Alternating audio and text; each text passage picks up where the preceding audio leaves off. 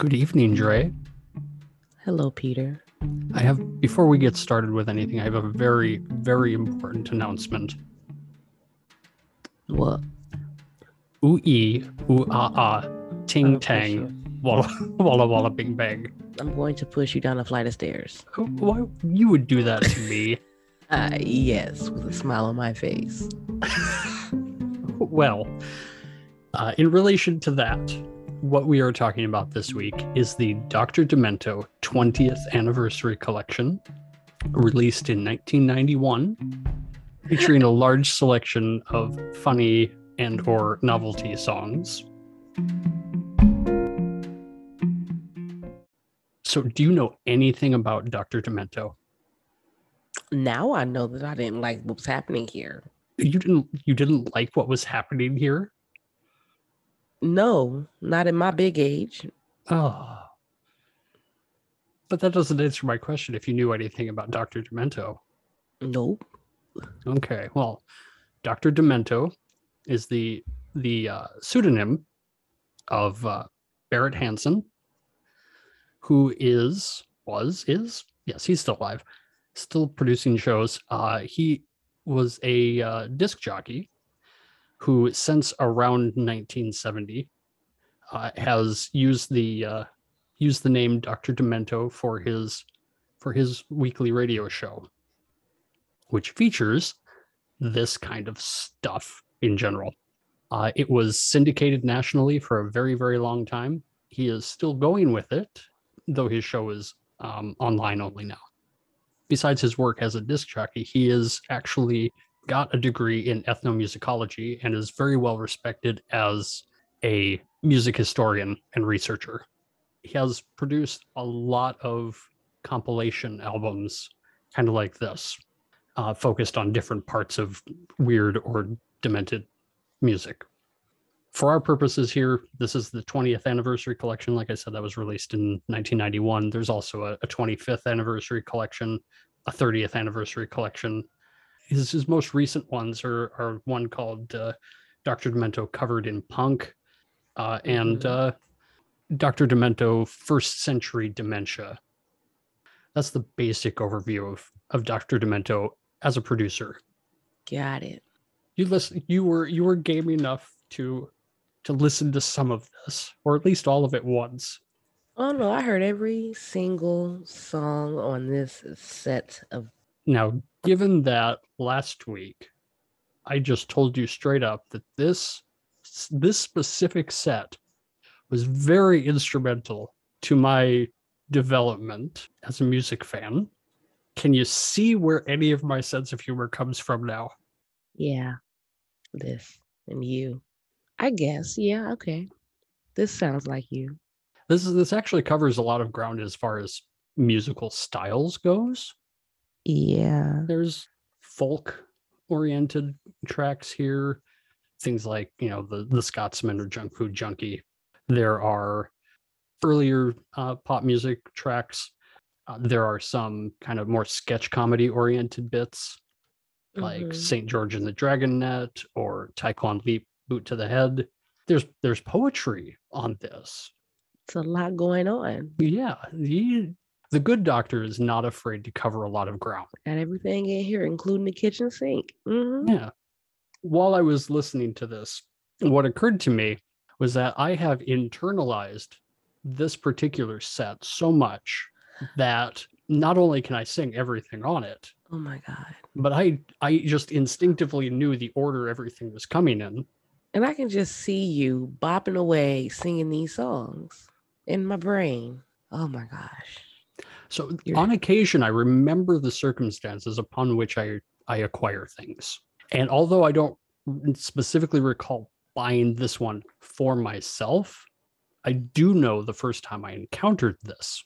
So I was 11 or 12 years old, very formative years here. And my brother, from whom I absorbed a lot of my musical interests, was working in the mall at the pet store. And I went to visit him at his work one day, and he gave me like a $20 bill and said, go over to, I'm pretty sure it was Sam Goody's. I remember them. It was either Sam Goody's or Musicland, and go buy this specific album. He even wrote it down to make sure I got it right. On purpose? Well, yeah, on purpose. So I went over to buy that. And then, of course, I promptly, stole it from him and played it a whole bunch until I got my own copy. But this totally fit in with where I was mentally at the time. And quite frankly, it still does fit in very well, very nicely. Thank you very much. Yeah, I mean, yes, it does. Yeah. I know everything on here. I can sing everything on here. And I can, without looking at the label, I can list all of the track listings. Wow. Wow. You sound so impressed. That's a lot. Would you like me to try naming all of them? No, thank you. So what was it about it you didn't connect to? It just reminded me of elementary school and cartoons. Because, as I went through, I was more familiar with some of the songs on the first album, none on the second. Mm-hmm. And all of those songs are things they played for us in school. We had those stupid little sing-alongs that I never wanted to do. Like, Does Your Chewing Gum Lose Its Flavor? I remember hearing that song. Hello, Mudda. Hello, Fada. Of course, I've heard Wappin' and Purple People Eater and Monster Mash and The Witch Doctor. Those are the ones I knew already. And I associate all of them with elementary school, like kid stuff. So they were fun when I was 8, 7, 6, somewhere around there. They were fun back then. But now I'm like, oh my God, no. It's not something I'm going to listen to for enjoyment. No, I'm going to play this with my son, though. He'll probably love it, especially the pun-filled songs. He's going to love it. Yeah, so I hear this is something that I would let children listen to. Well, most of it. Not all of it. There's plenty of stuff that is not appropriate for small children. Yeah, but for the stuff that is, or that might require some explaining, it's not all super obvious novelty stuff. Some of it, for example, is a little more subdued. If you, for example, if you get to Surfin' Bird, it is kind of just a straightforward cover. But what makes it demented in the context we're talking about is that it takes the original track and it pushes all of the effects and all the tropes of the original song, and it pushes them up to 11 or 12 to make it just that much more absurd. Because let's face it, rock music in general kind of thrives on absurdity to an extent. Even if it's something like we talked about last week or the week before when we were talking about Aerosmith, some of what Aerosmith does is absurd, but because they're doing it so rock star seriously, you take it more seriously. And here they're kind of stripping away that facade of seriousness and saying, look, this is absurd and we're having fun doing it. Yeah, I think if it were shorter, I probably would have enjoyed it more, but it just was so much. If I had assigned you to listen to just the first disc or just the second disc, you might have enjoyed it a little more. Yeah, because once I kept starting over. So the first few songs just became downright annoying because I was tired of hearing them. And then since my memory's horrible, I can't ever remember where I left off. So I kept starting over. So I'm just I'm so irritated with these songs over and over and over again. Okay. Was there anything on here in particular that you really liked? No, I mean the ones that I was familiar with, I enjoyed them as a kid. So I just kept associating with those things. But all the rest of it, I'm just that's cute. Even Dead Puppies is cute. I wrote down WTF next to Dead Puppies. See, a brief story about Dead Puppies. When my parents were running this, nightclub for teens kind of thing, I was told by somebody, and I don't remember who, early on, that what you want to do at the end of the night when you're playing your last song is you make it the most depressing song you can find so people leave. Oh my goodness.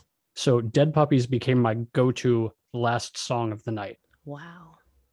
It worked. People got off the dance floor. Yeah, I bet. Like so many other things, most of these songs are just an exercise in absurdism.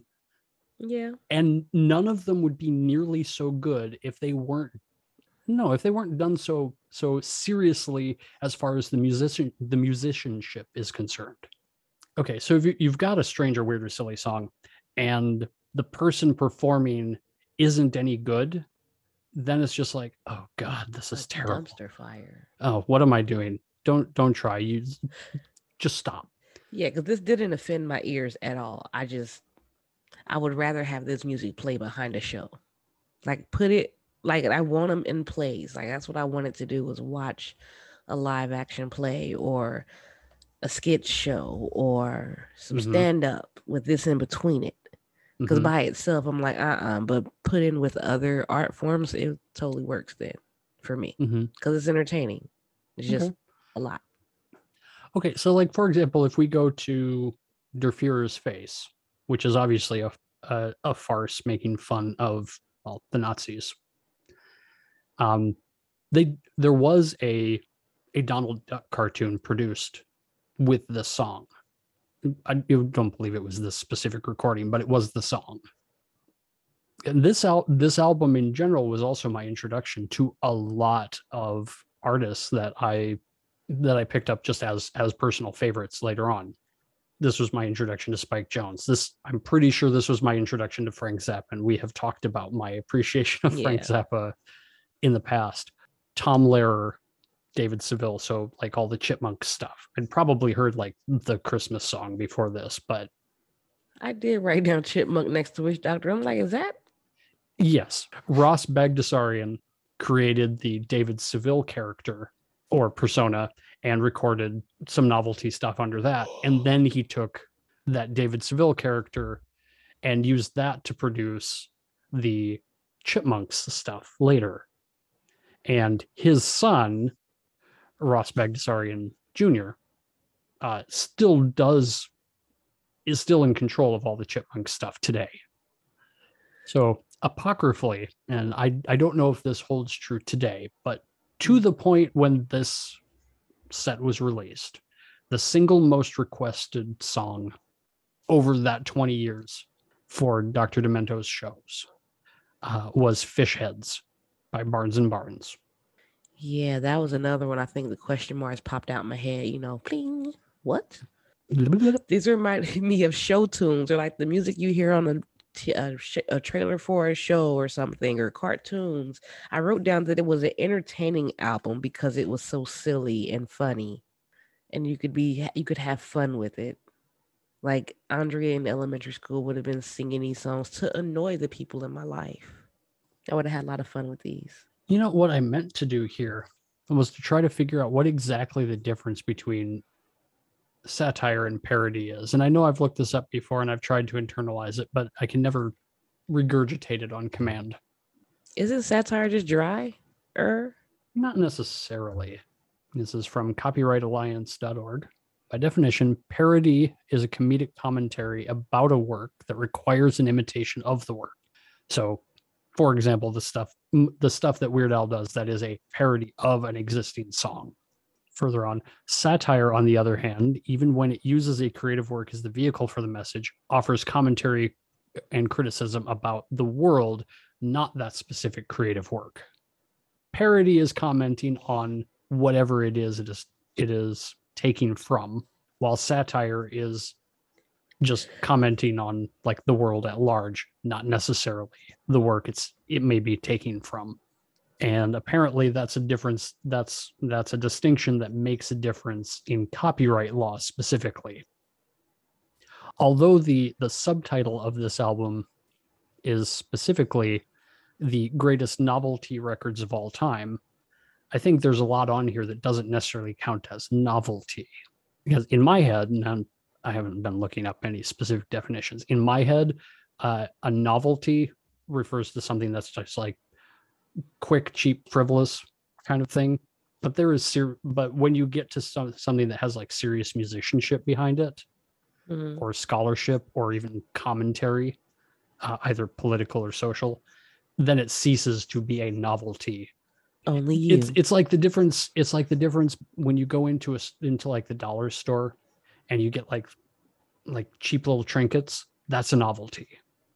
Versus if you go get like a piece of art, even if it's cheap art, but it has artistic merit, that's not necessarily a novelty. Maybe. Yeah, I don't know if this actually makes sense, and I'm just coming up with it off the top of my head. So, Yeah, because I'm like, I haven't thought about it long at all, honestly.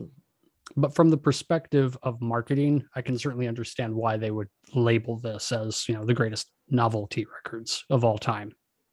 Yeah. Because not everything on here is satire, and not everything on it is parody. I would argue not everything on it is novelty, but it's easier to say these are novelty, don't take it seriously. So now that we've gone through a whole bunch of why I love this, mainly because it came to me at a time when I was impressionable, and it has colored my experience in music since. Are we ready to give this a verdict? I don't even know how. My first thought was to give it a 5 because it's not offensive, it's entertaining. It's not all music. And when I was a kid, I liked some of these songs. I just don't anymore. Now, me, on the other hand, I think you will not be surprised to hear me grade this rather highly. And this is a 9. This is absolutely a 9, because this is so formative and informative to my musical journey over the years. Now, it's not to say that everything on here is great. It's the fact that it is these songs together in this order. I mean, like I said, there is actually stuff on here that I don't care for that much, like Guitar Zan. If I skip anything on this set, that's the one that gets skipped. Well, all right. So are we ready to find out what's coming in the undetermined future? Yeah, what's about to happen next? Okay, well, first of all, for our devoted listeners, we will not have a show next week, probably the week after, because some of us got other stuff going on. Hey Google, give me a number between 1 and 2056. 703. 703. We're getting some classic stuff here.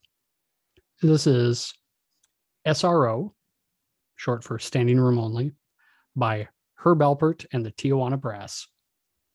All right.